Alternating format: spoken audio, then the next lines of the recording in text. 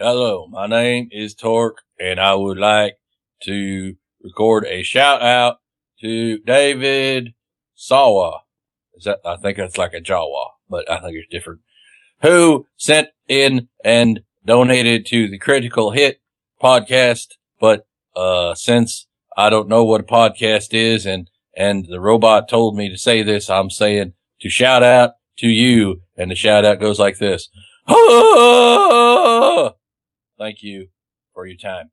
The Major Spoilers podcast covers news, reviews, and of course spoilers, and goes into details about the topics discussed. So if you haven't read, listened, or watched the items we talk about, you might want to come back later. I'm Matthew. I'm Anata Rodrigo. And I'm Steven, and you're listening to the Major Spoilers podcast, the podcast for pop culture and comic fans.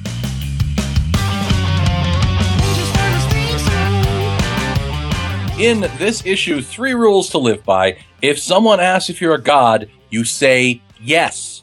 If you have to choose between your girlfriend and having your evil duplicate melt your eyes, always go for the snuggle bunnies.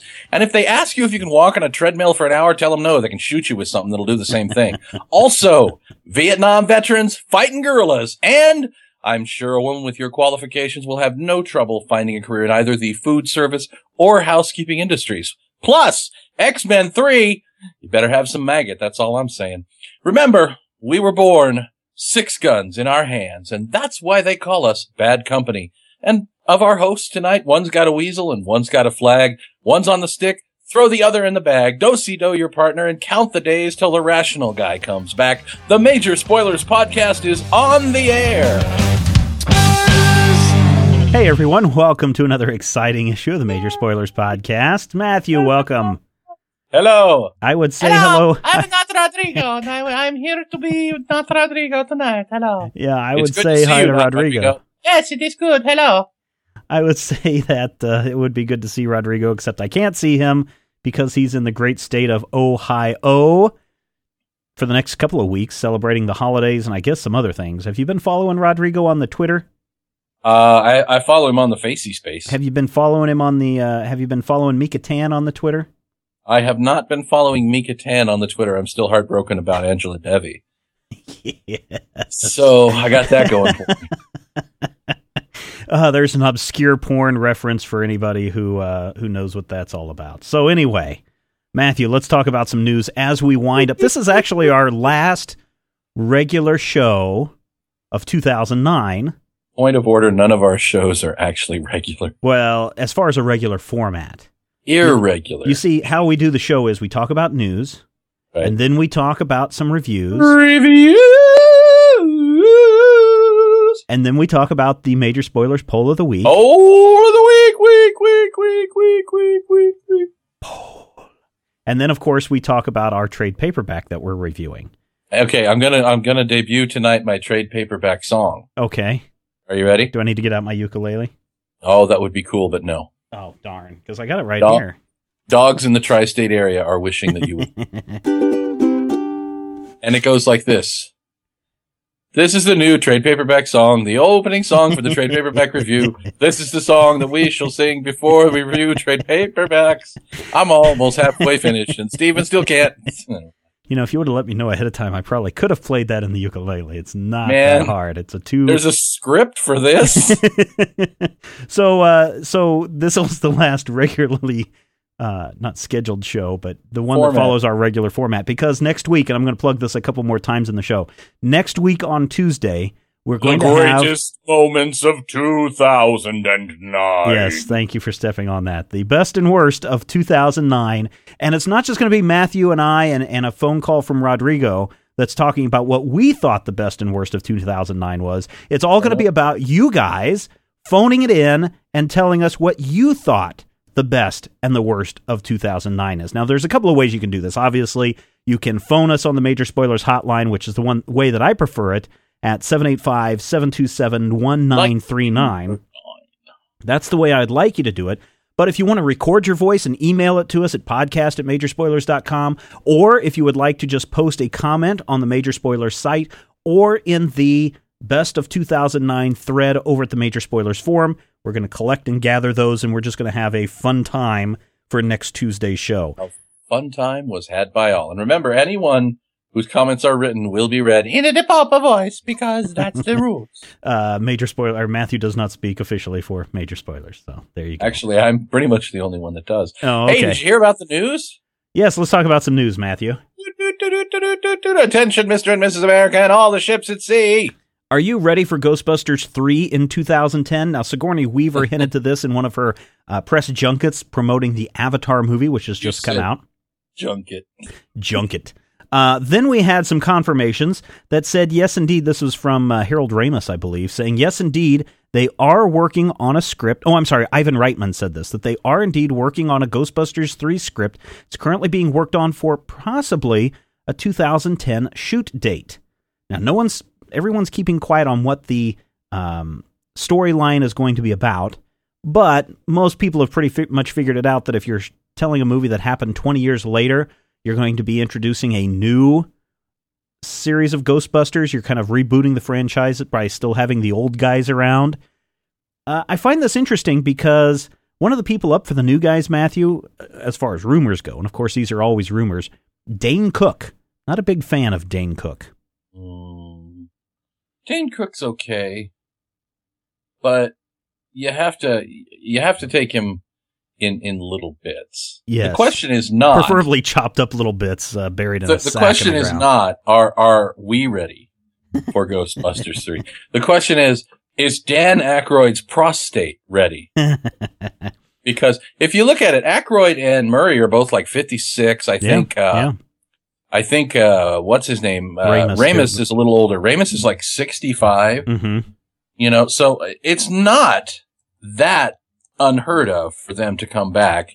Oh, no. I don't know if you ever saw the movie Space Cowboys with like Clint Eastwood and somebody else. Yeah, it's got James Garner, and it had the guy from The Fugitive and The Men in Black, and I forget who the fourth one was. What's really weird, I think, is that Ernie Hudson is one of the oldest of the group, even though I thought my thinking was that Winston would be younger. Yeah.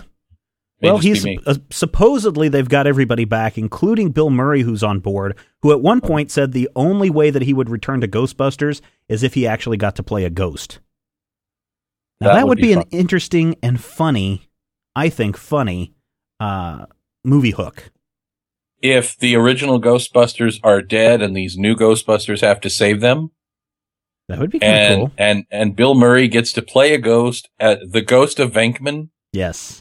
And assist these new Ghostbusters, if you will, these extreme Ghostbusters, if you will, in their activities. I think it would be great. I think it would be good if you can get William Atherton back as Walter Peck. Yeah. You, sir, are a dick. No, sir, it's true. This man has no dick. All right, so we can look for that maybe being shot in 2010. Of course, most people would probably see that shot around New York City. If you do a search, I believe io9.com had this really great comparison of some of the city landmarks that they shot in for the first Ghostbusters movie, and then they went and compared them today, and it's like totally different to see how much has changed in a location over, 20, 25 years, however long it's been. So we will look forward to that in 2010 for shooting. Probably we will see it in theaters, I would imagine, 2012, right before the apocalypse. Oh, speaking of the apocalypse, Matthew, Bryan Singer has officially signed on to direct the third X-Men movie. Oh, now that's a transition, my friend. So the man who brought us Superman as a deadbeat dad is now returning to the X-Men universe. Not only a deadbeat dad, but a stalker at the same time. A home-wrecking, stalking Superman deadbeat dad. Yeah, because that's a good plan. I like the first X-Men movie. I will say that. I actually like the second one, too. I did not care for the second one so much, although I like the third one. What third one? X3. What was that one about? That's the one where Cyclops was atomized. Oh, yeah. Okay. That was the Dark Phoenix one. Sort of. Yeah. It was more kind of an off-white Phoenix, really. But see, the thing about Singer is he writing? Is he directing?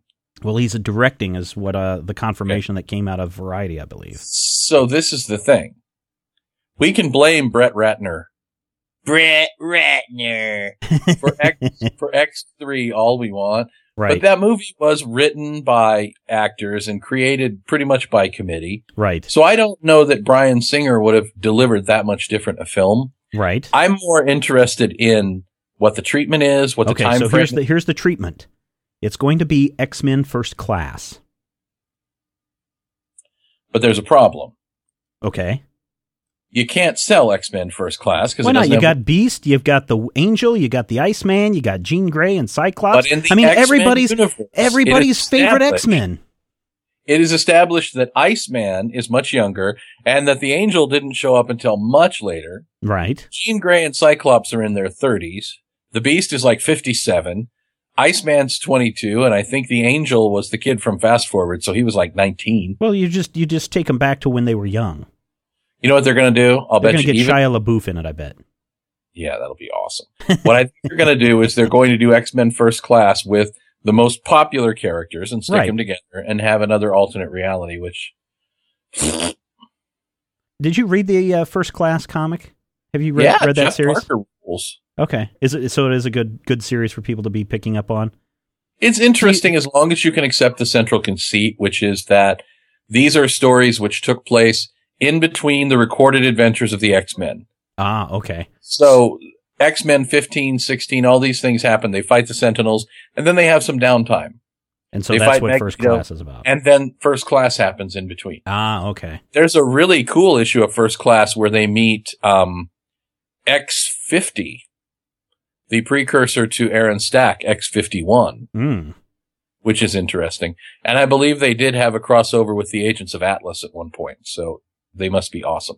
Well, I think some people, maybe some commenters had posted this over on the majorspoilers.com website. I think some of them are concerned that what they're going to do is take the Emma Frost and all those other younger characters from the Wolverine movie, and they're going to be the characters in X-Men First Class. But, of course, why would there be a problem with that? Well, I don't know. I guess some people have a problem because it wouldn't include the Beast or Jean Grey or Scott Summers or any of those guys. Do you remember when Bendis rebooted the Avengers about 5 years ago? I can't remember.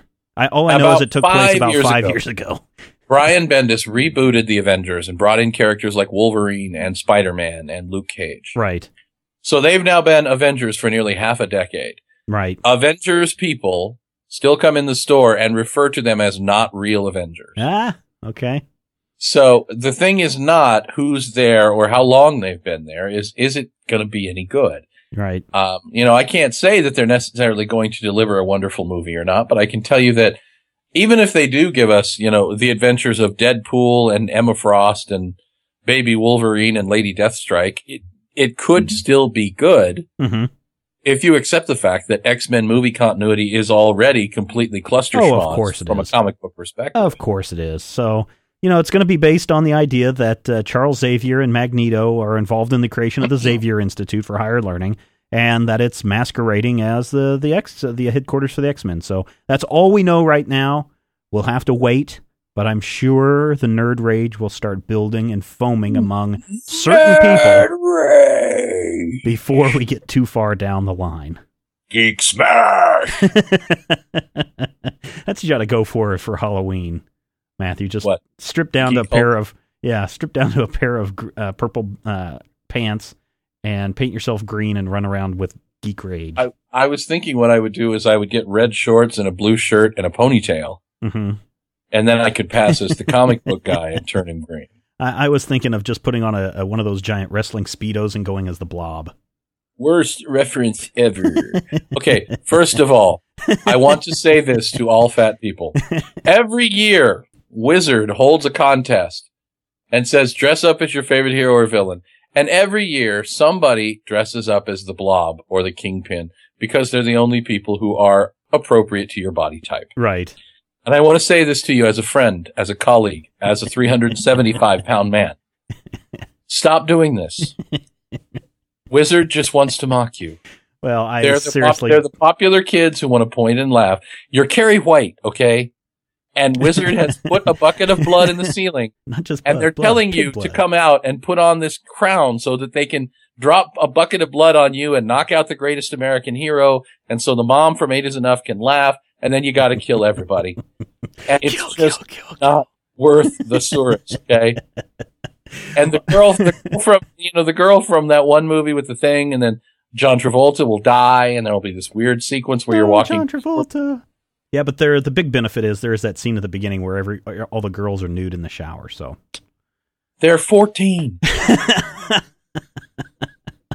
All right, everybody, stay tuned. If you want to check out some more news, head over to the Majorspoilers.com website. News every day, including sometimes on holidays when we have our act together. You should check that site out. And stick around. We've got reviews coming up just right after this. This issue of the Major Spoilers podcast is brought to you by Past Generation Toys. With action figures from DC and Marvel, there's bound to be an action figure for you. Visit them on the web at pastgenerationtoys.com. Okay, everybody, welcome back. Thanks so much for Past Generation Toys for sponsoring the show. You know what you guys could do for us this holiday season? Head over to the Majorspoilers.com website and all the ads, the ones for MegaCon, the ones for Past Generation Toys, heck, even the ones for the Erotic Beef, and the Netflix stuff. Just go ahead and click on them, even if you don't want to check them out. Now, I will tell you, Erotic Beef is an adults-only webcomic, so you might be careful about that. But check on, just click on everything. Those clicks generate income for us, and that's the best way to say thank you, is by giving us money without giving us money. So, by giving us someone else's money. Yes, someone else's money. Always appreciate it. Because the gift that keeps on giving is somebody else's cash. I'm not saying you should go to mommy and daddy's wallets and purses and mail all those little green pieces of paper to Uncle Slash. No. That's not what I'm saying at all. What you are saying, though, Matthew, is it is time for review. I think Rodrigo should go first. Oh, wait. Rodrigo's not here. I am Rodrigo, and I am going to review something. Well, This is a comic book. Here, wait a minute. Let's see. It probably features a girl whose bikini is made of rubber cement. Perfect. Here we go. Have Rodrigo review Power Girl number 7 from DC Comics. Just came out last week. It does feature a girl in a rather tight, revealing costume.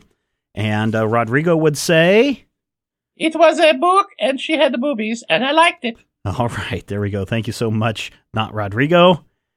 This week, I picked up... just call him Not Rigo. Not Rigo? Okay. It's funny.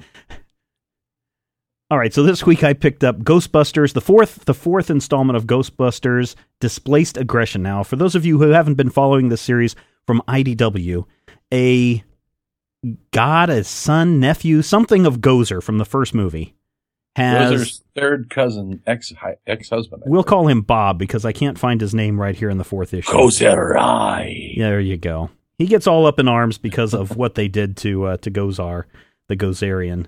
And so he scatters the Ghostbusters throughout time. And so we saw... They asked Gozer nicely to go to the nearest convenient alternate dimension. Exactly. And did they do it? No. So this one features them finally back in the present, and all hell is breaking loose, literally, as hell on Earth has arrived. The 3 Ghostbusters are running around, and they discover that Winston was not blown back in time, but he has in fact been working in the underground resistance movement, trying to keep the demons in check. And so this is a great big battle issue. There's some great lines if you're a fan of Ghostbusters, if you're a fan of witty writing. There are some great little shticks right in there, here and there.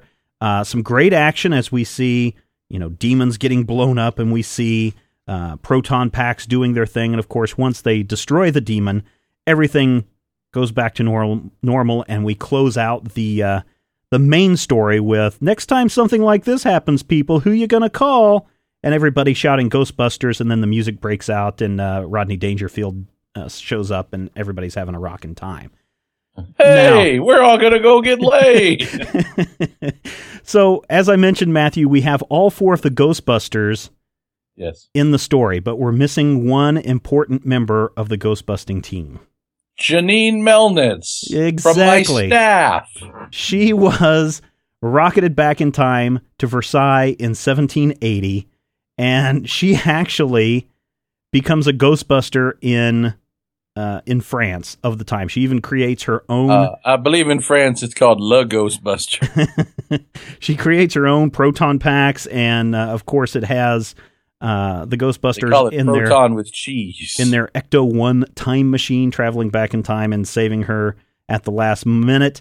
but she says, I'm going to need a promotion for all the extra time that she did kicking ghosts in the past. Now, two different artists on this story. Let me see if I can find them really quick. Well, it does say art and colors by the same... Oh, okay. Yeah, it is the art by the same person, although I will say that it's Ilias Krazis.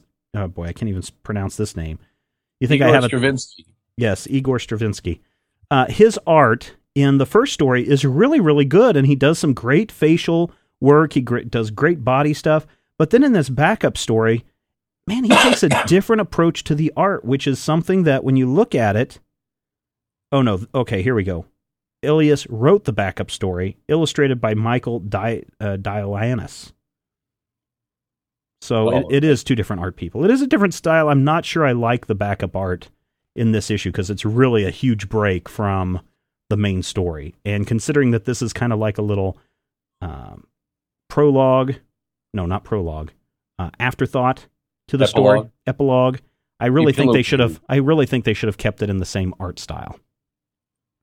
Overall, Ghostbusters Displaced Aggression is a great, fun little series. The entire 4 issues have been a lot of fun because we get to see how the Ghostbusters deal with things in different time periods. We saw Venkman in the Old West. We saw Egon in the future, and we saw Ray in medieval times.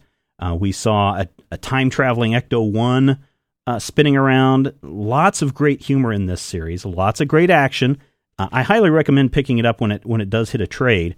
For issue 4, great ending, great action. I'm giving it 4 slices of meatloaf. Excellent. Yes. And apparently there's a tease for the next series. Who are you going to call this season? Ghostbusters Past, Present, and Future.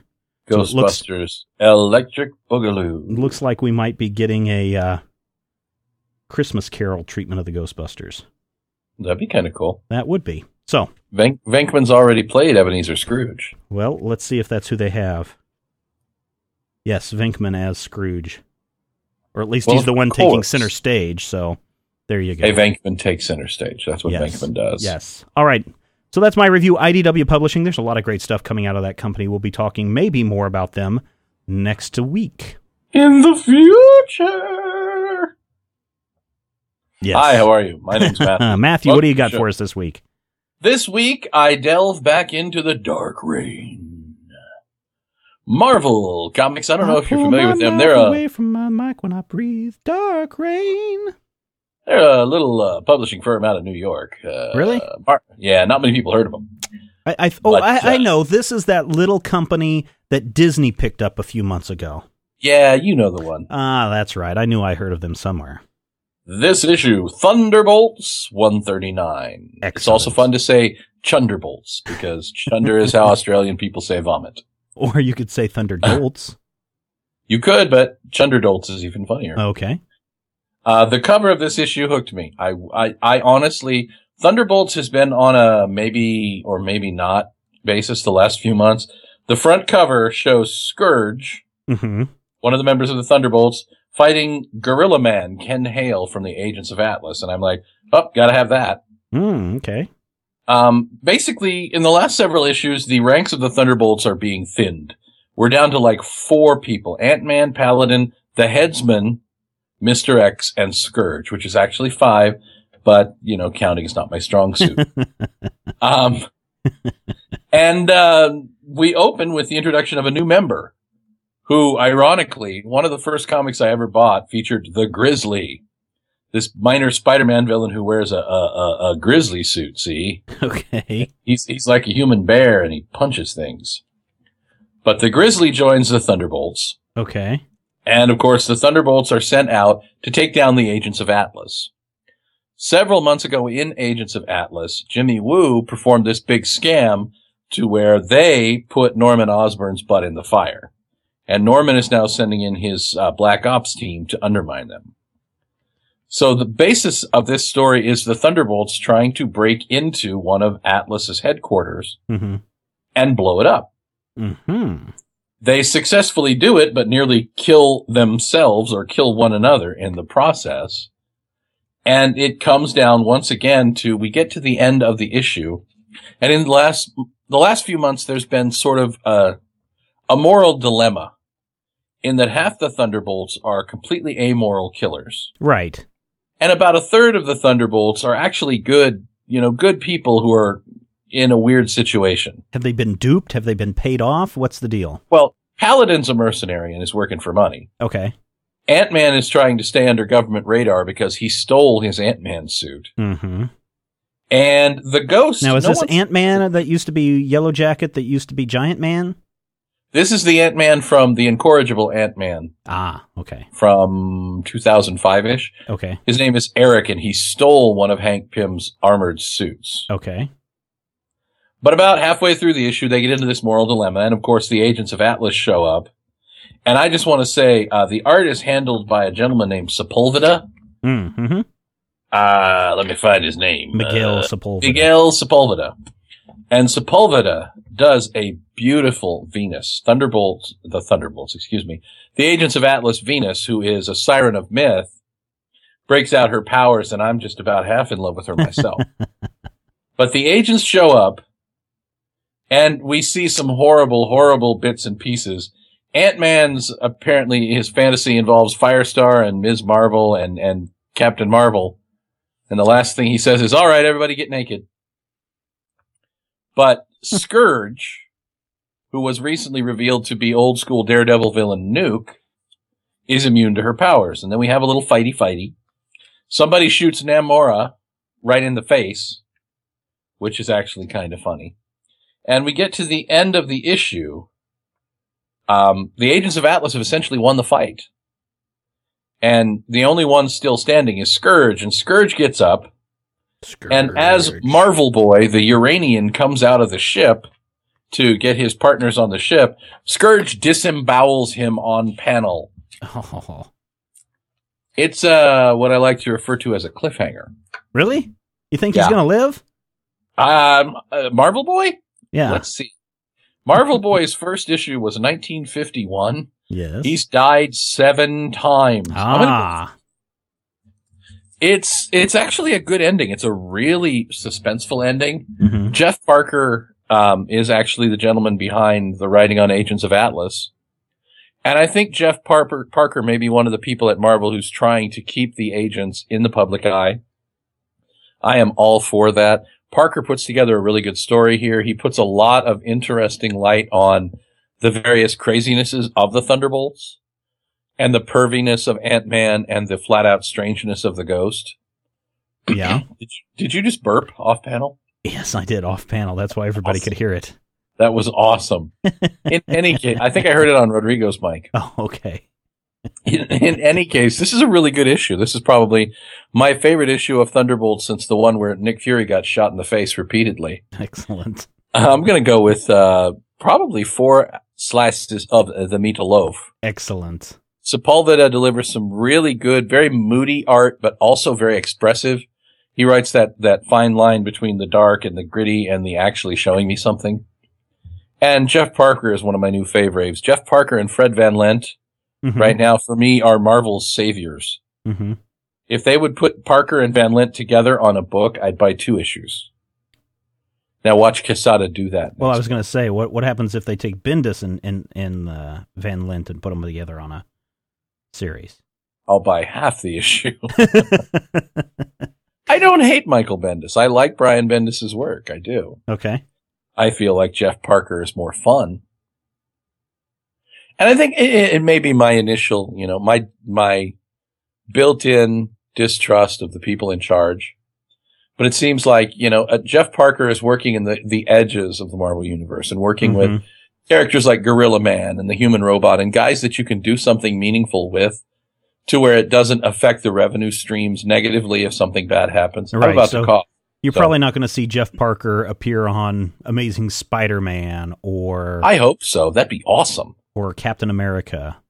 I would love to see Jeff Parker's Captain America. Are you listening, Joe Quesada?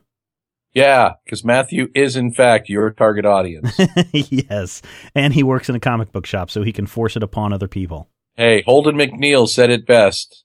Overweight and underweight guys who can't get laid. These are our bread and butter. Yes, but you have a kid, so that kind of negates half the argument. All that proves is that I got laid once, sir. By the way, that's the one. fourth appearance of the phrase "got laid" in this show. All right, so two titles that are probably still on the store shelves if you head out this week. Now, this is a holiday week, so you're not going to be able to show up to the store on Thursday. Well, maybe Thursday early. You're certainly not going to be able to get there on Friday. Maybe on Saturday for return day. But you'll certainly want to get there on Wednesday to get your comics and maybe pick up Ghostbusters, Displaced Aggression number 4, or Thunderbolts 139. One from IDW, one from Marvel Comics. And don't forget the Power Man. Oh, and the Power Girl number 7 from Rodrigo. He says he gave it an I liked it status. And you know what's interesting about this series? I haven't had a chance to read it all the way through. Do you remember Maxima, Superman's woman? The woman that claims that she's in love and must marry Superman. Yep. There's almost the same kind of character reverse. There's a man that's, super strong and can defeat, no one can defeat him. And he looks at Power Girl and he's thinking she might make an ideal mate. So that's Vartox, my friend. Vartox is that who it is? Old school. But it's the same thing as Maxima, right? Is that what it is? Is he kind of the same kind of... Oh, I don't know. Vartox is old school. We're talking like pre-crisis 1974. Cool. Vartox is actually, I believe, meant to be a reference to Sean Connery in Zardoz. Well, it certainly's got the cheesy mustache, the bandolero, and the Speedos, and the hair all over. So I didn't realize that Vartox existed in the post-crisis arc. So that's kind of nice for me. Yeah, I haven't had a chance to read this yet. It's next on my stack. I've been so busy. There are so many comics that I'm getting backed up on, including ones that companies send us, like the Incorruptible from last week and Zorro coming up next week. Zorro number 18 from Dynamite Entertainment. We want to thank all those publishers who do give us an advanced sneak peek at some of the titles. And for the companies that don't send it to us, like the ones we reviewed today, that's okay. We're still going to review your stuff. So there you go. All right, Matthew. Reviews are over. It's the holidays. Yes? Jingle bells, are you listening? It's time for the millions of elves in attendance and the 17 elves at home. And by the way, I don't know who the elf is in the picture, but get me her phone number because, oh, wow, hubba hubba zoot zoot. It's time. Each year the list is made. It is checked once, then twice. A fat man enters your home without your knowledge, and this time it's not me pilfering petty cash. No, no, no. Santa Claus is coming. And every year you must ask yourself the initial question of initialness, which is probably not the word that I meant. Have you been naughty? Or have you been nice? I'm sorry, this girl is distracting me. She's got them big brown eyes. Well, it's a good thing I didn't put up the picture that I was going to use, so. She looks like a girl named Natasha who used to work at my call center. I see. Too much information. Oh, okay. So what are we talking about here, Matthew? Is this the Major Spoilers North Pole of the week? Ha-ha! Ha-ha! Have you been naughty or have you been nice this year? Well, I had to go, obviously, with naughty because I am an ineffectual middle management suck-up. Oh, yeah. I work for an evil corporation. And everybody has to hate you, right? No, actually, they like me just fine. They hate my boss, upon whom I blame all of my decisions. Oh, okay. Hey, I'm sorry. It's my boss who did it. It was Dion. Dion did it, I tell you. Curse that Dion. Little do they know that Matthew Peterson secretly is Dion in disguise. Well, actually, Dion is just an inflatable guy that I go. Hello, my too name much is Dion. information. So you Matthew's play been like that. All right. No. I hear Mika Tan's working at the Mustang Ranch. Yeah, actually she is. January 15th, 2010. Have I been naughty or nice? I'm going to vote naughty for you, too. No, I'm an angel. That's the fifth porn star reference in a show where we said get laid now 5 times. Actually, I've been pretty nice this year. Trying to do all my duties. Trying to do family things. You said duties. Doing all the family things. Doing all the work things. I haven't fired anybody. I haven't killed anybody. I haven't drank too much. I've stayed away from the drugs, so I'm going to say nice this year. I only fired like 19 people this year. Wow, okay. That's I wow. think you should choose naughty for misspelling naughty. Yeah, I'm going to choose that for misspelling naughty. I think that's a robot overlord that did that, actually. Was it? Yep. Let's look. His spell checker is off. Oh my god, I can't believe that I questioned the robot overlord. You are going to get in trouble. No! They're all going to laugh at you! Well, actually, Stephen, voting yourself nice is an old family tradition. 53% of spoilerites right now, 152 votes in, probably a little lower because of the holiday. 53% of spoilerites claim that they are nice. I've seen what happens on the forums, and I know we have that, don't ask, don't tell, but you know about them. 47% admit the truth that they are naughty. But in a way, as Gomer says, naughty is its own reward. That's all I'm saying. It can be. I'm just saying. The girl in the hat. That's just the part of the picture that I cropped, Matthew. Yeah, I know. I'm sure that the hat was all she was wearing. I know the websites you search. No, you don't. So, it's just like one of those Christmas throwaway kind of questions. www.yellowfever.com. I am surprised at the number of people, how close this is. And I think people understood that this was just a goof kind of question. Sure. 53% nice, 47% naughty. Well, major spoilerites are nice. Remember my birthday was last week. I like the color red and comic books before 1973. I don't think you got any of those presents, though, did you? If you're hot and rich, meet me by the nacho cart. Actually, I did. Did you really? My daughter got me issue 1 of Star Rider and the Peace Machine. Okay, so give us a quick retro review of that. The first appearance of the Steel Chameleon. It's interesting. It's black and white. It's very mid-'80s black and white indie comic. Okay. So the art on the various stories is up and down. Richard Comley, who created Captain Canuck. Right. Also created, I believe, the Steel Chameleon. Some of the dialogue is just laughable, but oh my god, it's fun. So there's a character in it. There's a character in it named, I believe his name is Computer Jones. Yeah, that's awesome. Why did you want this as opposed to like Amazing First Fantasy 15? First appearance of Steel Chameleon. Well, what's the Steel Chameleon? What's his powers? He's made of steel and he's a chameleon?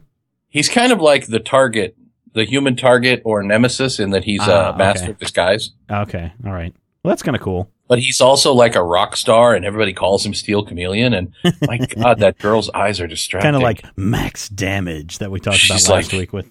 She's beckoning me, asking me. Okay, well, maybe we better stop it there.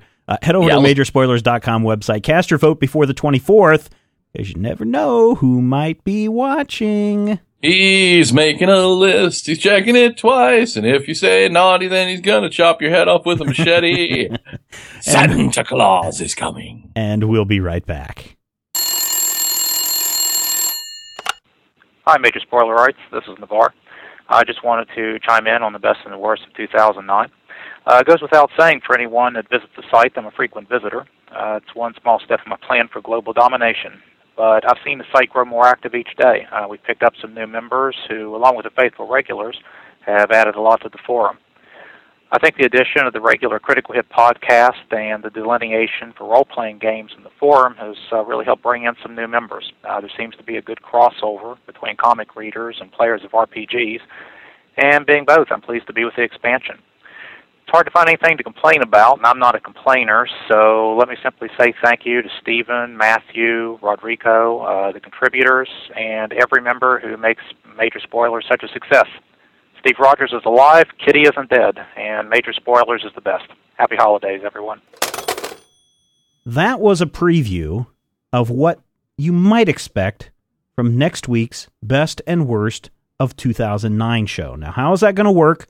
Well, it's a show that we want as much feedback, as much input, as many phone calls as we possibly can. Matthew and I would rather just shut up and listen to you guys talk for an hour and a half.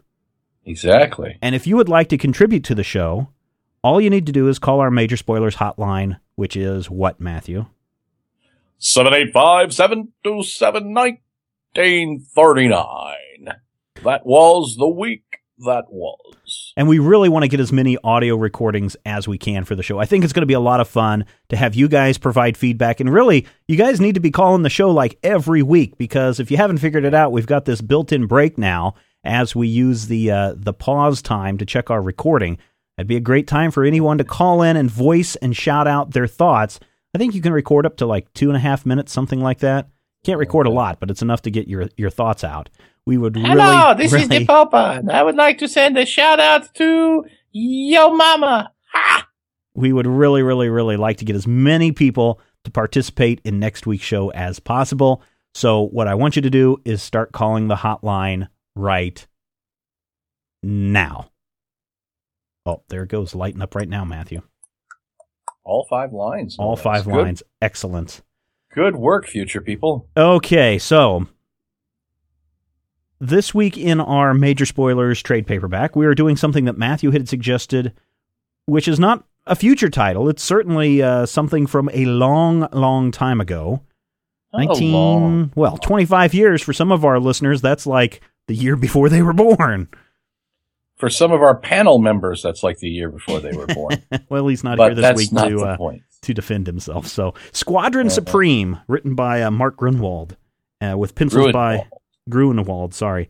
John Buscema, Bob Hall, Paul Ryan, Paul Neary, all doing pencil work on this series. 12-issue series that takes a look at, well, let me just read this a little bit. Freed from the constraints of keeping the Earth looking like our...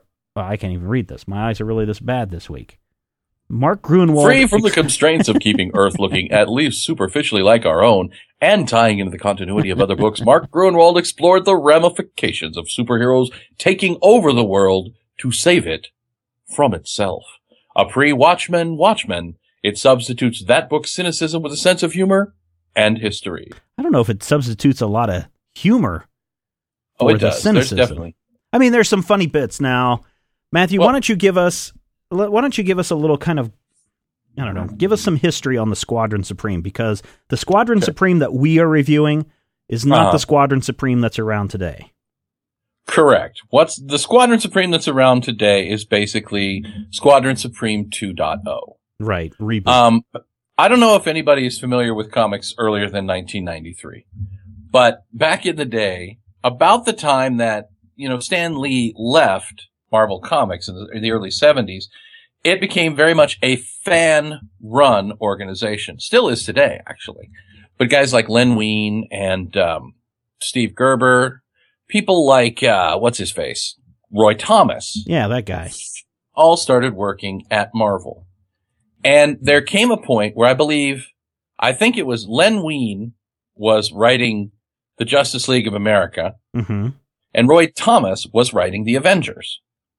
And since they couldn't do a crossover, they did a fake crossover. In Avengers 85, characters approximating the then current membership of the Justice League appeared as the Squadron Supreme. Right. And then at the same time, heroes approximating the then current Avengers, or somewhat close, appeared in Justice League. Now, the difference between what DC did and what Marvel did was that Marvel kept bringing these characters back. Right. Now, what's really confusing is that some of the Squadron Supreme members are identical to members of an Earth 616 superhero team or villain team called the Squadron Sinister. Right. And that's what, if you try to read this frickin' wiki entry, if you have never read the original Squadron Supreme and you try to read the wiki entry, your head is going to spin faster than that little train running around underneath your Christmas tree. The basic breakdown is this. Earth 712 is an alternate universe to the Marvel Universe. Right. The characters on Earth 712, these characters, are very much analogous to the Justice League. Oh, yeah, very much. Yes, almost. Well, it's something we'll talk about in a moment. Marvel Earth Squadron Sinister is a Marvel Earth knockoff created to emulate these characters. All you really need to know is that in this series, the Squadron Supreme is just coming off having been mind-controlled by a couple of villains. They literally took over the Earth took over their world by force, right, and became the governing body of the planet. Which is when they were released from the mind control, basically their whole world collapsed. And that's kind of where the issue starts off, with the characters coming together in their fallen satellite and saying, hey, we were just controlling the Earth, and why don't we take control of the Earth? But why don't we do it for the right reasons? Well, true. But we never knew what Mastermind, or whatever the character's name was. Overmind. We never really figured out. I mean, obviously he wanted to take over the Earth, but we don't know what for or why. How do we know he wouldn't be a benevolent leader, very much like Darkseid? Because the Overmind was a psycho. And he was controlled by a demon named Null, the Living Darkness. Yes. That story takes place in Defenders 111 through 113. It's an excellent story which features a full run of Avengers, a full run of Defenders, and Vision and the Scarlet Witch. And do they also feature the Squadron Supreme in that? Uh-huh. They travel to Squadron's Earth and find that the Squadron has been mind-controlled and taken over their world. Okay. Which leaves us at the beginning of this issue. And this is a Squadron Supreme that approximates the Justice League in its satellite era. So you have Hyperion. Superman. Right. Power Princess, who's essentially Wonder Woman. You have Dr. Spectrum. Green Lantern. Mm-hmm. The Whizzer. Me after 5 beers. You have Captain Hawk, who's essentially Hawkman. Hawkman, right. The Golden Archer and his girlfriend Lady Lark, who are essentially Green Arrow and Black Canary, yeah. You have Nighthawk, who's sort of analogous to Batman. Batman, yes. You have Tom Thumb, who is essentially Oberon. the Atom. No, the Oberon. No, he's the Atom. No, because he's a little short. I mean, he doesn't have shrinking powers, but don't you remember was it JLI, JLE? Which Justice JLI was years after this. Okay. So maybe it's the other way around, but I read this, and again, I'm reading this coming from it 25 years later, knowing a lot about the Justice League, not so much about Marvel. So I looked at this character and I'm like, oh, that's Oberon. Right. And Nuke, who's essentially based on Firestorm, who had just joined the League at the time. Now, that's the other one. A lot of people say Firestorm, but I kept thinking Captain Atom. This is 1985. Captain Atom hadn't been pulled into the DC universe yet. Okay. This book predates Crisis on Infinite Earths. Right, by a few years. Which was Captain Adam's... 85? 86 was when the Crisis started. Captain Atom was not streamlined into the DC universe until Crisis on Infinite Earths brought in Earth 4, which I want to say was Crisis number 6. But in any case, Firestorm was a member of the League at this time, so he's definitely the Firestorm analog. Okay. Arcana, who's essentially Zatanna. Zatanna, right. And I think that may be everybody. Let's see. Blue Eagle, Golden Archer, Lady Lark, Nuke, Tom Thumb, Whizzer, Skrullan Skymaster. The Skrullian Skymaster does not appear. Is that supposed to be Martian Manhunter, though? Yes. The Amphibian. Aquaman. Amphibian has the most telling role, actually, here, in that Amphibian's characterization predates Aquaman's characterization as basically the same guy several years later. Interesting. So, Firestorm, definitely the Justice. Okay, that's fine. It's just, again, coming from different areas, might cause some confusion for people. But the thing that's just so smack in your face about this whole thing is they don't apologize. This is like the powers are duplicated. Some of the origin stuff is duplicated. I mean, Hyperion is, if I hadn't been raised by my loving parents, my adoptive parents from this family, and told da-da-da-da-da and da-da-da-da, and then you learn a Nighthawk's background, and you go and you see Amphibian going down and talking to the dolphins and saying, oh, so-and-so had her babies yet, da-da-da-da, and then the Green Arrow and Black Canary stories and the Whizzer. I mean, it's just like, what I'm really surprised with these characters in this book is that DC did not sue. Now, granted, in 85, there may have been some different things. If they have done that today, they would have gotten someone like you, Matthew, to be an expert witness to go in and find like 70 points of similarities in which they could sue Marvel for this kind of stuff. Well, at the time that the Squadron was created, it was a two-sided deal. Right. And the Heroes of Angar did later appear in DC Comics. Now, I don't think they did anything here that is actionable. And the main reason why is that these characters are not, by any means, by any stretch of the imagination, designed to mock the Justice League or to try and steal away the Justice League's thunder. This is a story that you can't tell with the Justice League. Well, you this could, is a story but that really, not if you want to have. Do you think that DC would have ever? I mean, that's kind of the problem, and one of the reasons why they let Watchmen get manipulated the way it did was there's almost not enough. What's the word I'm looking for? Enough guts to say, hey, let's take these characters in this direction and see what happens. Because DC very well could have told a story like this, just like with the Watchmen and how they wanted to tell that story using some specific characters, but couldn't. But I don't think they would ever try. Yeah, and that's the problem. I guess that's kind of a bad thing for DC's. But, so I'm commending Marvel for doing what they've done in this story, where essentially Hyperion says, hey, we need to unmask, we need to take over the world, we need to use our powers to their maximum. We need to use these gifts, and we need to use them to our fullest potential. We can't, shortchange people, which is very similar to that book we reviewed a couple of months ago, from Top Cow, or is it Image? Do you remember what the title was? I forget it off the top of my head at the moment. Maybe I'm not sure what you're talking about. It's the people that had the powers. The comet flew over, and then they had the combined powers. Oh, Rising Stars. Yeah, Rising Stars. Very kind of the same, similar kind of theme, of course. Ironically, Joe Straczynski, who wrote Rising Stars, is also the man behind Supreme Power, which is a reworking of these characters. Okay. But the thing that they do at the end of issue 1, or at the end of the first chapter, if you read the collection, is very important. They unmask. Right. They all give up their secret identities and go public and say, we are now going to usher in a new age. But you'll notice that who doesn't participate? Kyle Richmond, Nighthawk, who's the president of the United States, who doesn't agree with this plan at all. In fact, and this is the thing that's kind of almost, it's not laughable, but it's just, I see what you're doing. In the lead-lined chambers of his mansion, he has this green glowing rock that's the only thing that can bring down Hyperion, and he has this moral quandary. Should I shape this into a bullet and kill my friend? I'm going to shape it into a bullet and almost kill my friend, but then at the last minute he kind of chickens out and says, I don't agree with it, but let's see what happens.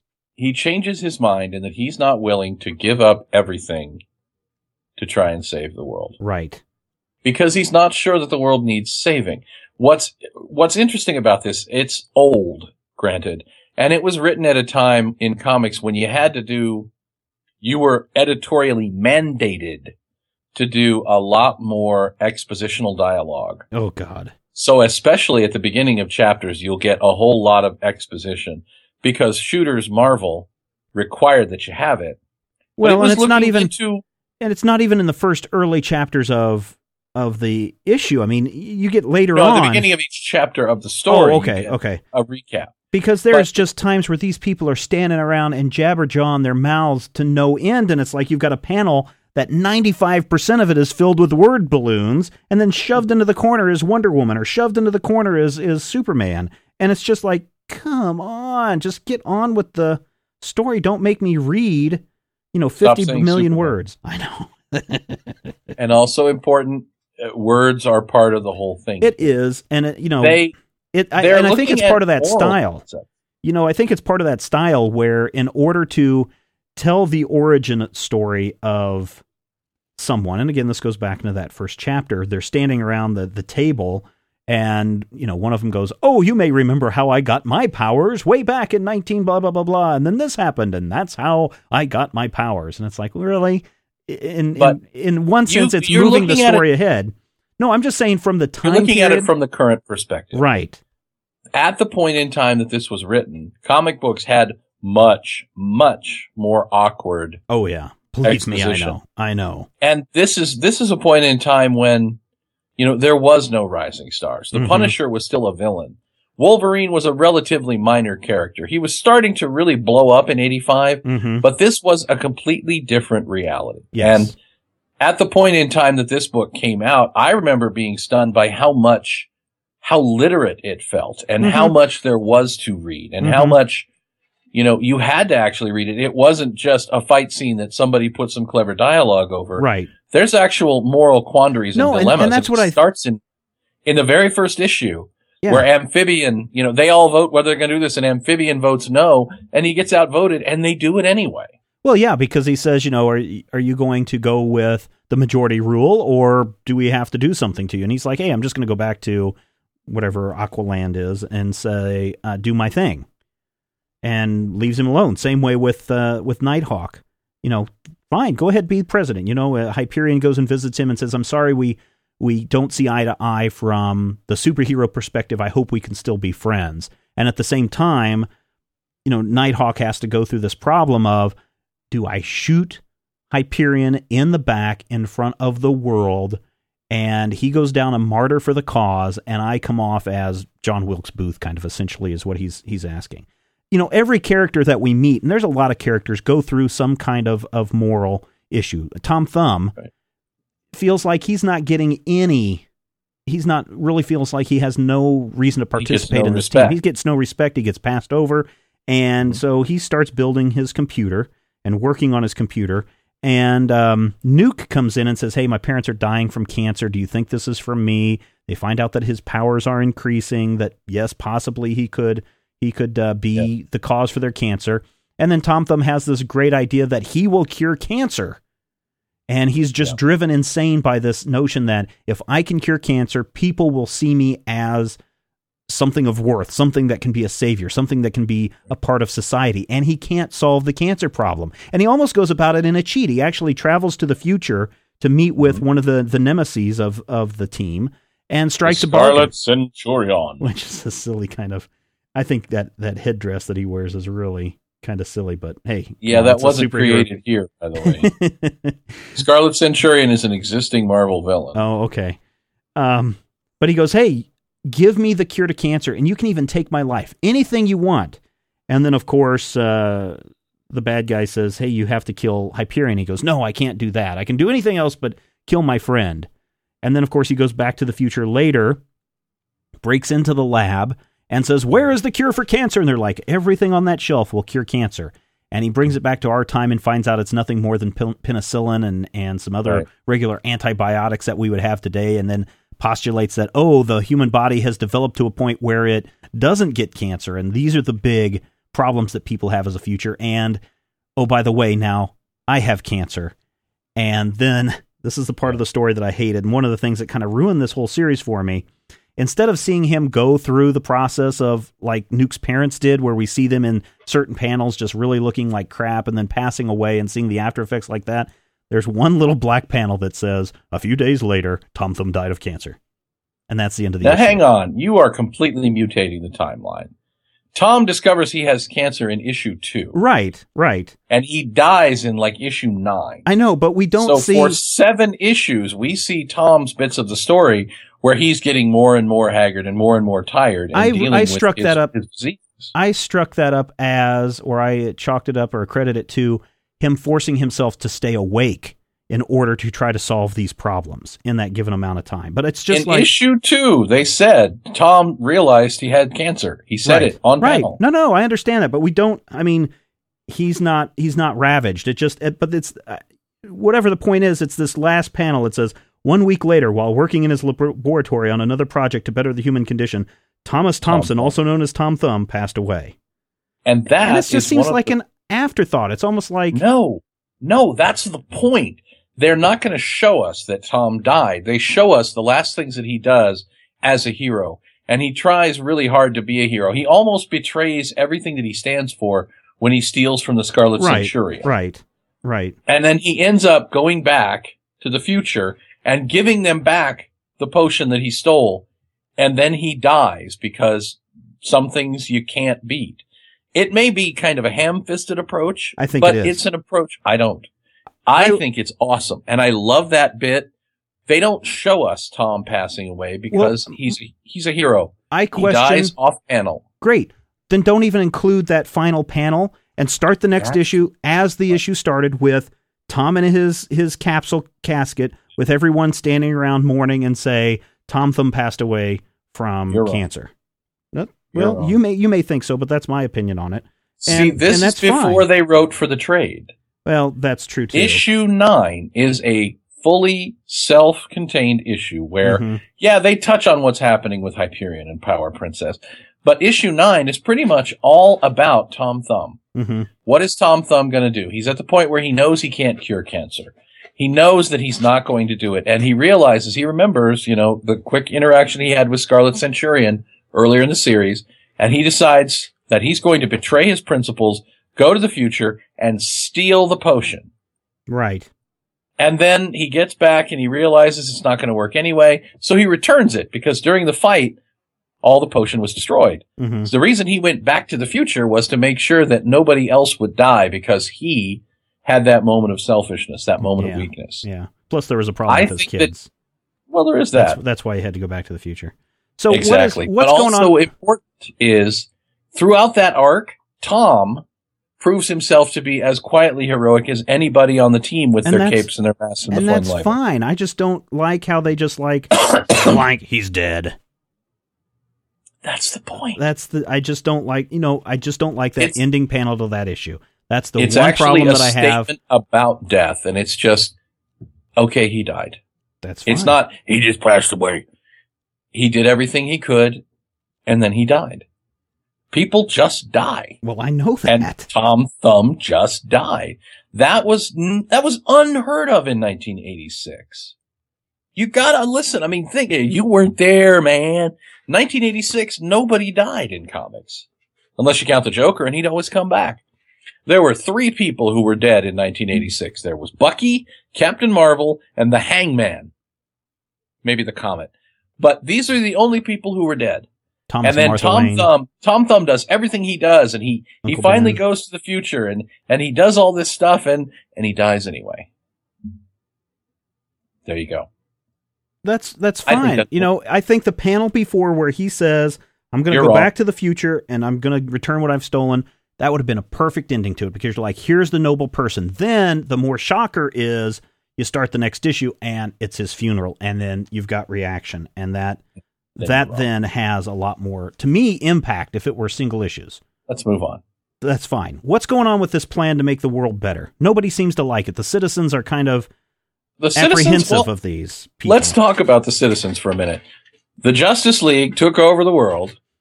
They gave up the reins, and then they said, oh, wait, now we're going to take over the world again. Right. You'd be nervous, too. Right.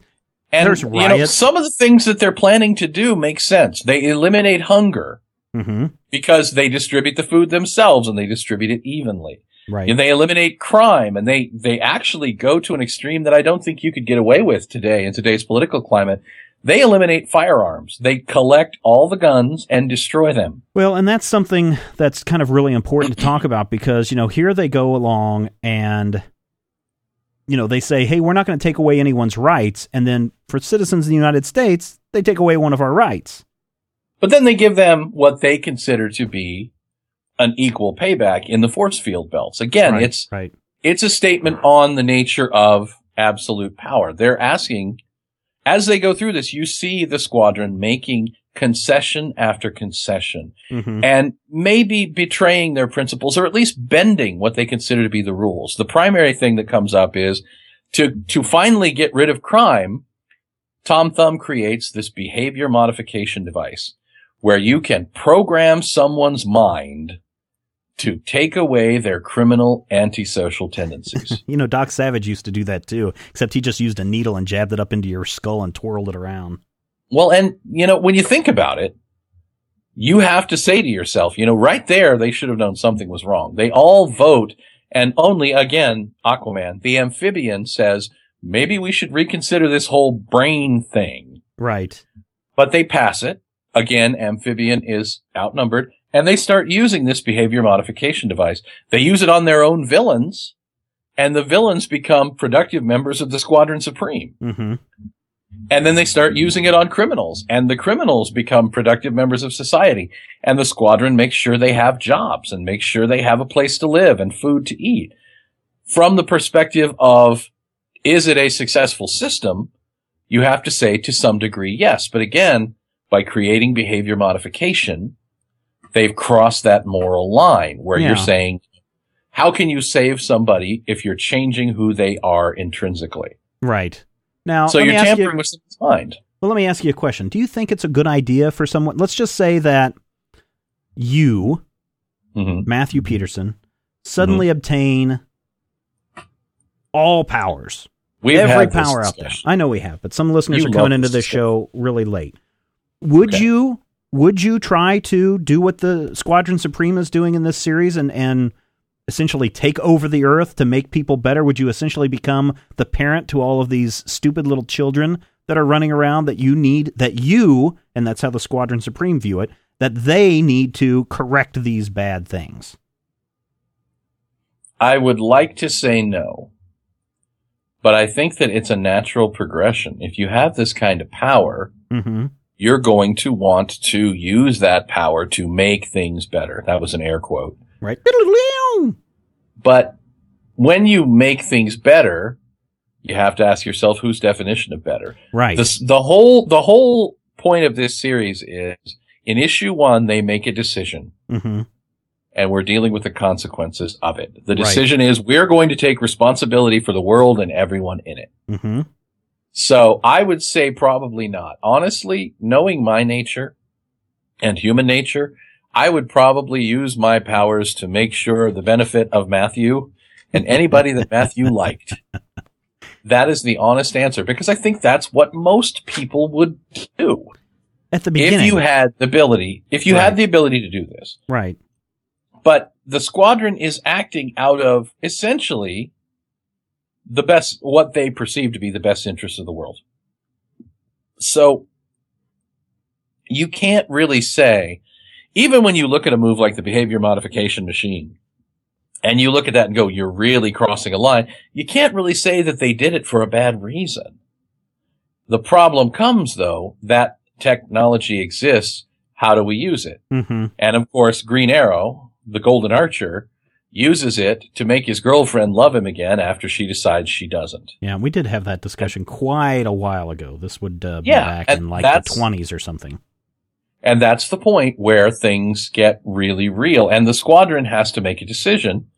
You know, this has happened. Mm-hmm. Someone has utilized their technology to do something completely counter to what they intended to do. Right. And that's that's the straw that breaks the camel's back for Amphibian. Mm-hmm. Because that's the point where Aquaman goes and breaks all the existing machines, shatters them all, quits the team, and never comes back.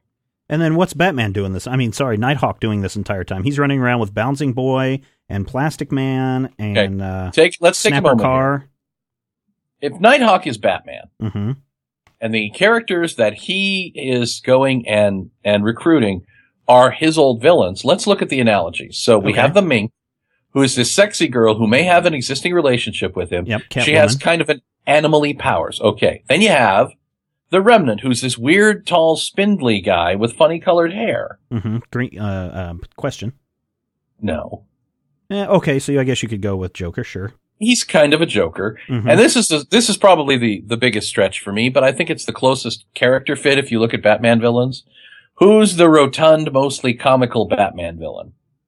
Penguin. Ah, okay. But he So- inflates himself. That's why I kept going Bouncing Boy. It's not the best fit, but Right. you know, when you look at Remnant has powers that aren't Joker based, Yeah. but Remnant I think is pretty clearly a Joker type analog. He's not the Mhm. same character, but he's the character where I look at those three characters and I think, okay, well, if Nighthawk is Batman and these are his three greatest villains, that's the Joker, the Penguin, and the Catwoman. Right. And I really think that if you look at Batman's rogues gallery, nobody else fits. Mm-hmm. So it may be something where they wanted a Mink, a Catwoman type character, Mm-hmm. and then the other guys were just some guys that they had lying around. That's fine. But But Nighthawk the whole thing ends is up he goes to Marvel's universe, the 616 world. and hooks up with to Captain try- America. Yeah, he spends an issue trying to recruit Captain America and then realizes it's not fair for him to drag other people into his world again. Mm-hmm. Every time we've seen the Squadron Supreme, they've been mind controlled and the Avengers have to save them for all Right. intents and purposes. Right. So he's decided that he's going to find help at home and gathers his own three greatest villains to form the core of his Redeemers. Mm-hmm. which kind of makes sense, go with the enemy you know. Right. Meanwhile, the wildest and most obnoxious plot twist of all happens. While Nighthawk is off having his little thingama, Master Menace, who's certainly not Lex Luthor, but is the greatest villain of Hyperion's life. Remember when I talked about the Squadron Sinister being created as analogs of the Squadron Supreme? Right. Even though they appeared first? Right. Master Menace reaches into the time stream and manages to drag out the Marvel 616 version of Hyperion. Yes. Who's been trapped in the multiverse ever since he had a fight with Thor some years ago. Mm-hmm. I have that issue, by the way. It's not bad. Okay. And he has a plan to supplement the existing Hyperion, the good, noble Hyperion, with this evil Hyperion, this bizarre, Hyperion, and subjugate his place and take his place in the Squadron Supreme. And the evil Hyperion, even the evil Hyperion, who's this two-dimensional villain from the 70s, has a moral quandary in that he starts to fall in love with Princess Power. Right. And he turns on his ally for the love of Princess Power. That sounds noble. He also kills Princess Power's elderly husband, who is certainly not Steve Trevor. Yes. It's and that's part, I guess I should say to the listeners who are contemplating and listening to me saying how much I dislike the series, or what appears to be disliking the series. If you really want to see, remember when Stan Lee, the DC did that, the Stan Lee Presents the DC Universe, and what would have happened if Stan Lee created Batman? What would have happened if Stan Lee would have created The Flash? Remember that series?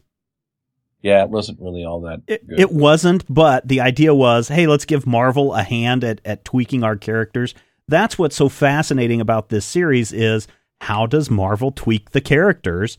And from that standpoint, I like that a lot. I know it's kind of annoying to the point where it's like, oh, wow, there could possibly be some lawsuit involved. But at the same time, there's no lawsuit. No, I know. There's no actionable information. What it is your suspension of disbelief. You go into this knowing that the Squadron Supreme is analogous to the Justice League. No, I didn't know that going into this book, to be honest with you. Well, we ordered the book. It came in. I started reading, and I was like, oh, Superman, Batman, da-da-da-da, da-da-da-da. They Didn't do you a lot read of Supreme Power? No, I haven't read that yet.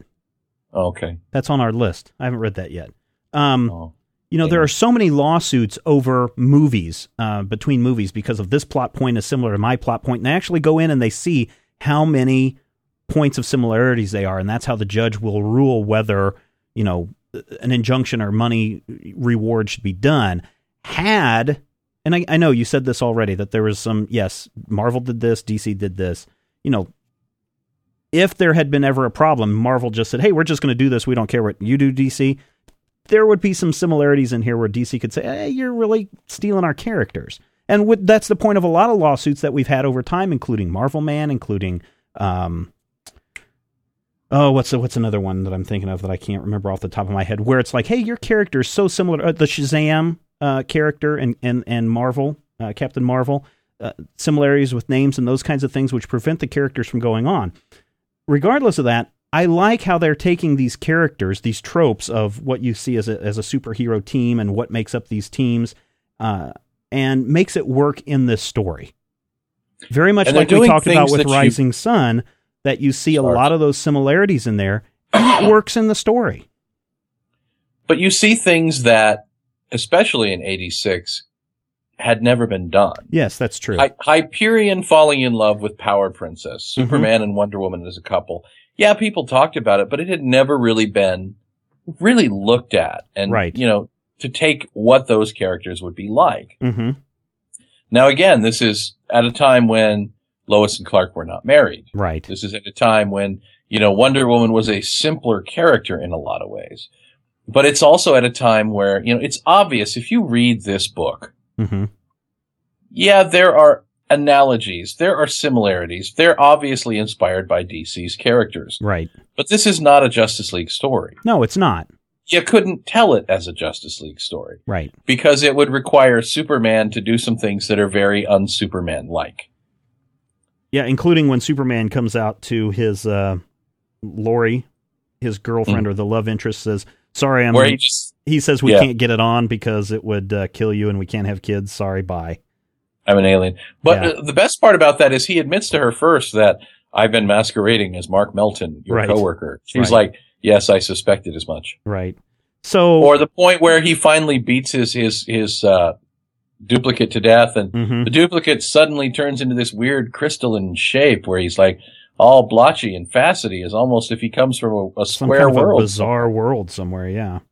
I actually saw that in my coloring, and I don't know if you're looking at the original series or not, but as I was reading this, I see the gray, and I'm thinking, he's a robot underneath? That's what it kind of came off to me when you first look at the panel. He's a creature. Yeah. And that's fine, too. Even if he had been a robot, some kind of robot like that, it would have been fine. So what ends up happening, Matthew, wrap up this story and how everything kind of falls apart. Nighthawk gathers many old villains and a few new characters that no one is familiar with, and takes the new characters and actually infiltrates the squadron. And with the help of Master Luthor, Master Menace, finds a way to override the programming of the behavior modification device, turning the villains in the squadron against them, and it all turns into a big schmagegi. But I've read a lot of fighty. This is one of the first times that I had been exposed to a real great big cluster schmaz. Right. And it has consequences. When Nighthawk and his Redeemers finally come forward and tell the Squadron Supreme, you're done. You're no longer going to be running reality, and just start beating the bejesus out of them. Yeah, in every way, shape, and possible, dropping giant rocks on their heads and it's really in the sky. Awful. It's an awful fight, and there's a point where the Golden Archer is about to fire at somebody, and the Blue Eagle swings down out of the sky and busts his head open with a mace. Yeah. It's one of the more realistic, if you can say that any super speed superhero battle is realistic. One of the more realistic battles I've ever run into, in that there are real consequences. And you can people see, get beaten up. This occurred before everything else, and I'm gonna wrap up here in a moment with my thoughts on before everything else. But you can see Mark Waid's Kingdom Come playing out in these final pages of the book. You can see elements of Watchmen in this book. Yeah, you can see that as well. You can see elements of a lot of things that came later. Rising Stars. The Supreme Power is the obvious one, but you can also see elements of what would eventually become the Image universe, in that you have a take on characters that do what they do for a reason that's not entirely heroic in nature. You can see the building blocks of what Marvel and DC have been doing for the last 15 years in this book. Right. It's kind of a roadmap, a kind of a first, I don't want to say a first draft because it is a good story, but you can kind of see this is a roadmap to where maybe both companies would go to in the future. Why don't you read some of the... Oh, go ahead. You get to the end of the story, and all the characters are standing in the morgue, and you realize, there's a lot of dead there's an actual bodies. Human cost here. Yeah, there are dead superheroes, DED dead. And again, this is 86, not as by any means something that you'd see all the time. But feedback came from. And by the way, Jimmy Thudpucker had a Sunday feedback. There's a lot of feedback this week, and you know what I'll say is most of the feedback that's up on the Major Spoilers website talking about this issue has been nothing but positive. Because they get it and you don't. No, I'm not saying I don't get it. I'm just saying there are certain things that I don't like, and I'll tell you why in just a moment. And you're wrong. One of our regular spoilerites kicks in this. Dear Matthew, Stephen, and Rodrigo. Hello, I am still here, hiding in the bathroom. I hope it's not too late for the next podcast. When I heard you were going to review Squadron Supreme, I had to write in. It's my single favorite comic story.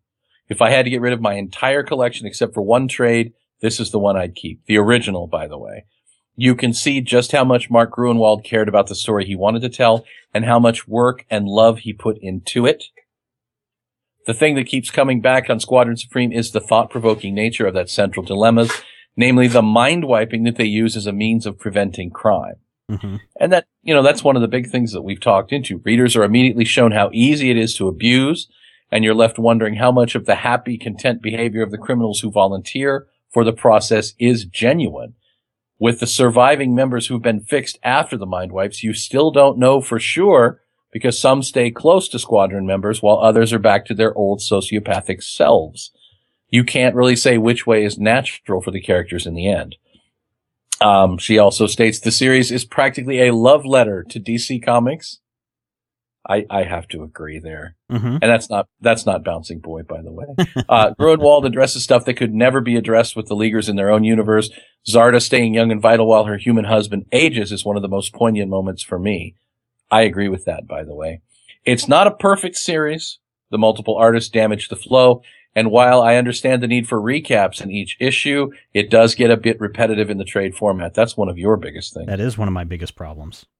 The biggest flaw is the wordiness. To the modern reader, an 80s comic, as a rule, looks like a wall of text. Right. But the Guru had so many ideas he wanted to share that the story can occasionally get overwhelmed by text box and speeches.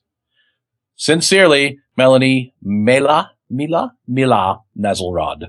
That's, again, the thing that I mentioned before. It's just the text. And I don't know if they've shrunk this. I don't know if you're looking in the trade or what, but there is a good, I don't know, half-inch margin all the way around. Who are you talking to? You. Yeah.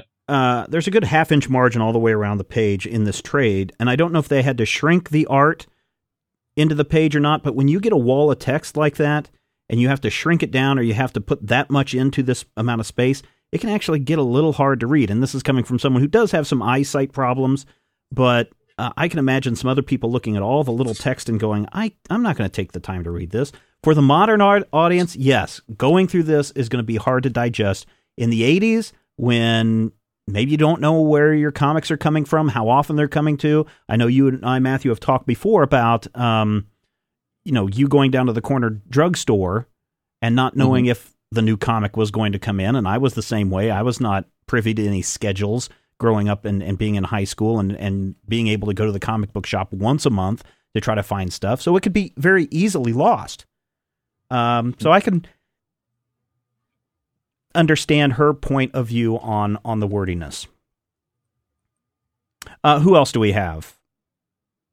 We've got Greg A. I absolutely one of my favorite miniseries of all time, since none of the characters were A-list characters. They could go to places the regular DC or Marvel titles couldn't. Heroes would have to deal with the ramifications of their powers, Nuke and his family, Dr. Spectrum and his fight with Nuke, Hyperion using his powers powerfully, and so on and so forth. A Superman-Wonder Woman romance, not so much in the DCU, but it has given some face time with Hyperion and Power Princess. If I have any complaint with this trade, the tie-in with Captain America doesn't exactly work for me. I feel it's tacked on.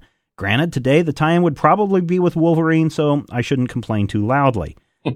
I read the last issue in the very same sitting I read the last days of the Justice Society, so as you can imagine, I was depressed for the rest of the day. The series and team, like so many other Marvel projects created in the 70s, seems to fluctuate between forgotten, cult classic, and popular. Hopefully, even after the failed Chaykin relaunch, it will swing back to popular. One hopes. This is a great series. I'm not sure how to pronounce the name. We're going to say Meteor. Meteor. That's how I was going to say it. Meteor. A cousin of Toki Wartooth says, this is a fantastic mini that took a bunch of joke characters from the Avengers title and turned it into a very human, superhuman story. Mark Gruenwald was a fantastic writer. Marvel seriously needs to reprint this trade. And it is available, I should say. It's available in trade. There's no problem picking it up from Amazon. I picked up 2 of them for probably less than $25 for the pair, so Rodrigo and I could take a listen to it. And speaking of Rodrigo, let's take a listen to this. Hey, Major Spoiler Rights. I'm Rodrigo, and I'm phoning in my performance today, because we don't do that joke every time at all. So we're doing Squadron Supreme this week, and I actually took it home with me to the Great White North, which is incidentally a lot less cold than the Western Plains, apparently. Squadron Supreme, I came into it thinking this is one of those books that kind of takes a look at that superhero condition. What do superpowered people do when they have to make decisions like normal people do, kind of thing. So I wasn't, obviously, there's a lot of stuff here that I've seen before in other books, but this apparently, according to the back page, predates every awesome book ever. in the end, after reading all of it, there's a lot of cool stuff. There's a lot of interesting ideas, but I felt that the book ends up undermining its own message a lot of the time. Every time something, thought-provoking happens, it is immediately done away by a supervillain dropping out of nowhere, or by them just taking a lot of time to explore other concepts, or by Tom Thumb feeling very short and unappreciated. And, it gets to the end, and the Utopia project actually works. It actually functions. What they're trying to get across is that, no, this is wrong, but it actually works. And after its completion, Nighthawk shows up, and he's like, hey, guys, I'm going to kick your butt. And then he kicks their butt, and they're like, oh, well, maybe we were wrong since you beat us up. I would recommend this to people who want to get into the exploration of what Marvel thinks DC characters are like. But other than that, I would say pass on it. I would give it 2 slices of meatloaf. It's cool. Cool things happen in it. Didn't particularly care for it. Also, I went to see The Princess and the Frog. It's pretty cool. Trumpet playing alligator in it. That was kind of cool. I was concerned that it was going to be kind of weird in a not PC kind of way, but they handled everything okay. So that's about it. I hope you spoilerites are having a great holiday. Matthew, hope you're doing good. Steven, hope you're also doing good. Blah, blah, blah. Critical hit. I'll talk to you guys later. Yes, so Rodrigo, good thoughts from Rodrigo. Of course, we get a little tacked on Princess and the Frog review there. Rodrigo and I have had this discussion before, and we may have mentioned it on the show, Matthew, and this is kind of where I guess maybe my problems with the issue, or I guess my perceived problems with the issue, they may not be perceived problems. I can see why I don't like this. Rodrigo and I have talked before that for students today, for students in my video production classes, they've never watched Citizen Kane, and when you try to discuss Citizen Kane and how it's so great, they're like, yeah, but XYZ movie has done this, and this movie over here has done this, and that movie over there has done this, so I really don't care about Citizen Kane. And as I'm reading through this book, I'm seeing the same reaction. And of course, I'm sitting there bashing my head against the wall going, what do you mean you don't care about Citizen Kane? It's one of the greatest movies ever created. For this reason, it's this, and this. And I list off like a dozen plus reasons why this is such a great series or a great movie. So then I come to Squadron Supreme, and as I'm reading this, I'm like, well, I've already seen this and this, and already seen this and this. So I have this epiphany that, yes, I'm having the same reaction that students have because they didn't see Citizen Kane for the first time sitting in a film class like you and I did, maybe even before, where we've experienced it and got to see what the popular ramifications are and how it affected everything else down the road.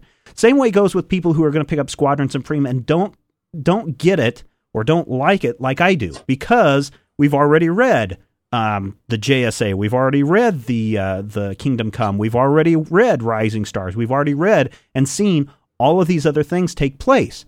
But the thing is, this is that first instance. This is that Citizen Kane of this type of storytelling. And so, again, my problems come from, I've already seen all this stuff in other places, and now I'm reading this, and I'm still trying to cope with, yes, but this came before, and this is why it's good. So everyone who's been shouting at their computer or their iPod or whatever goes, Steven, you're an idiot. No, it's not that. I agree with all of these comments that people are making. No, you are an idiot, but also, I agree with these comments that people are writing. There's some great writing in there.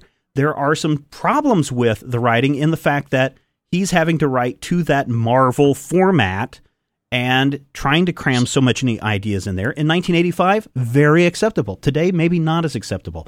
The problems with the art, the problems with some of the characterizations, the problems with these stories are not really problems. They are perceptions that the reader is going to have when they read that, if they've read all of these other, for instances, that we've talked about.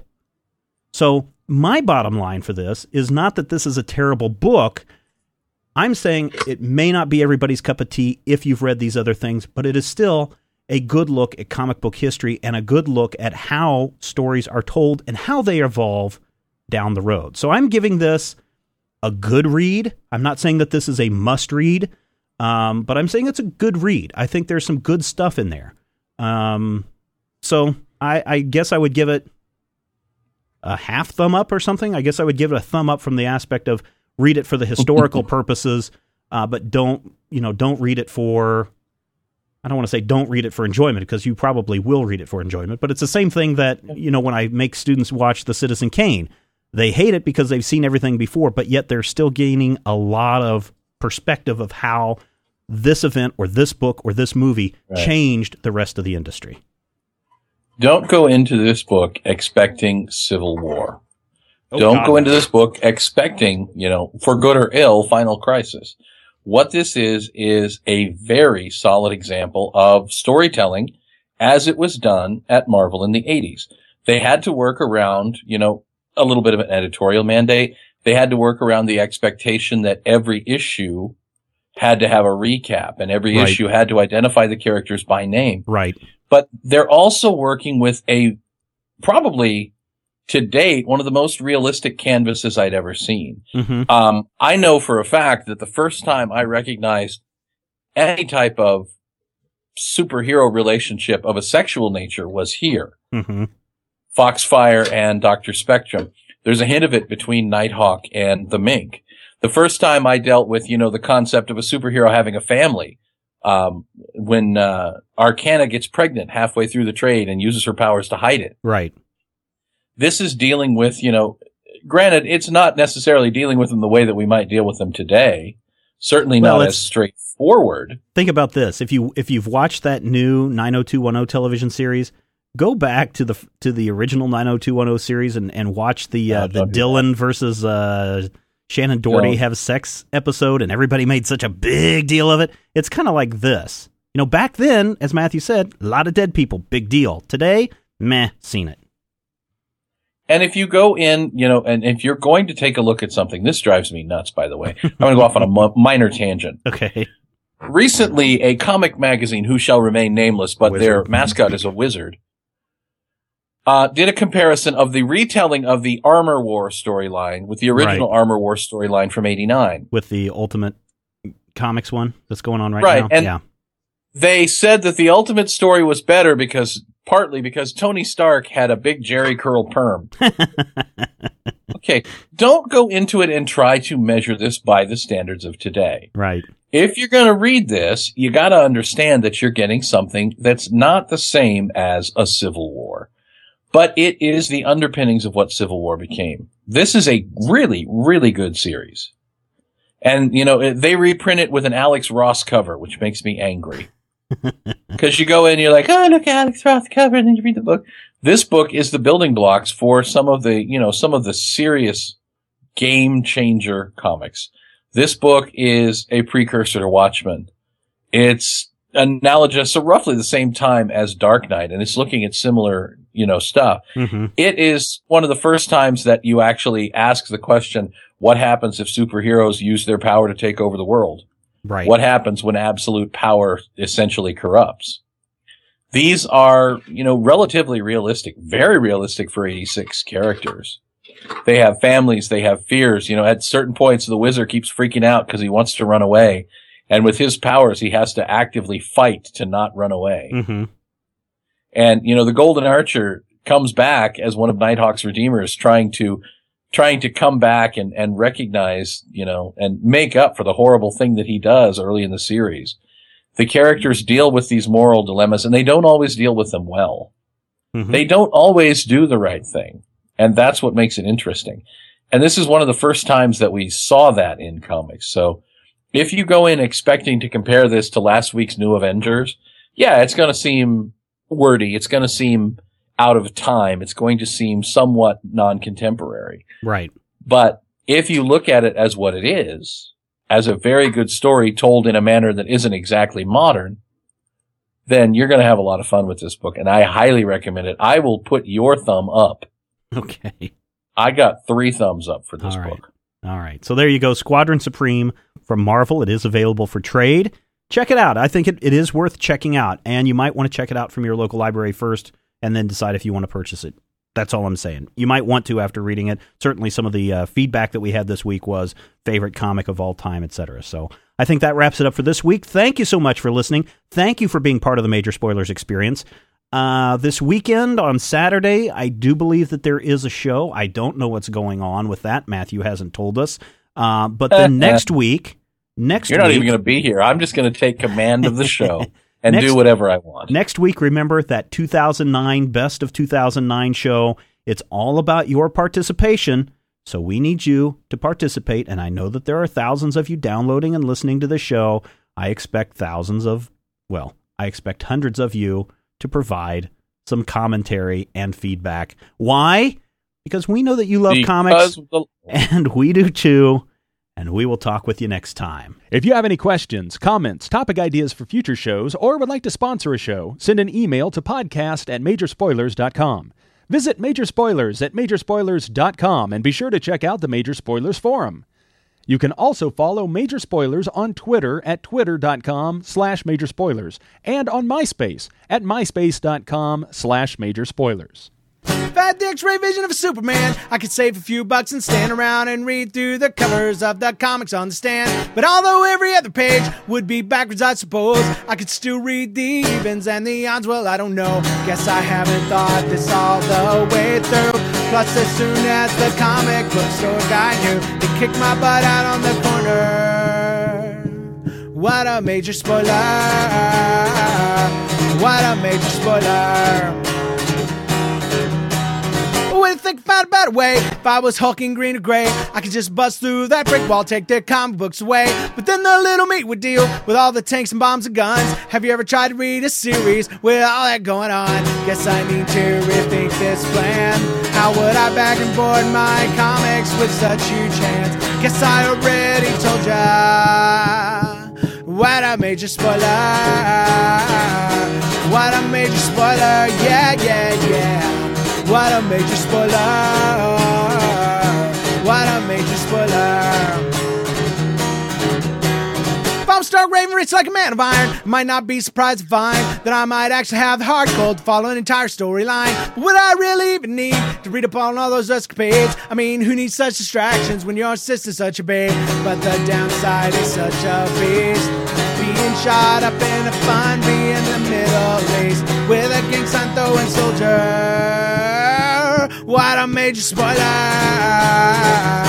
What a major spoiler. Yeah, yeah, yeah. What a major spoiler. Whoa, whoa, whoa, whoa.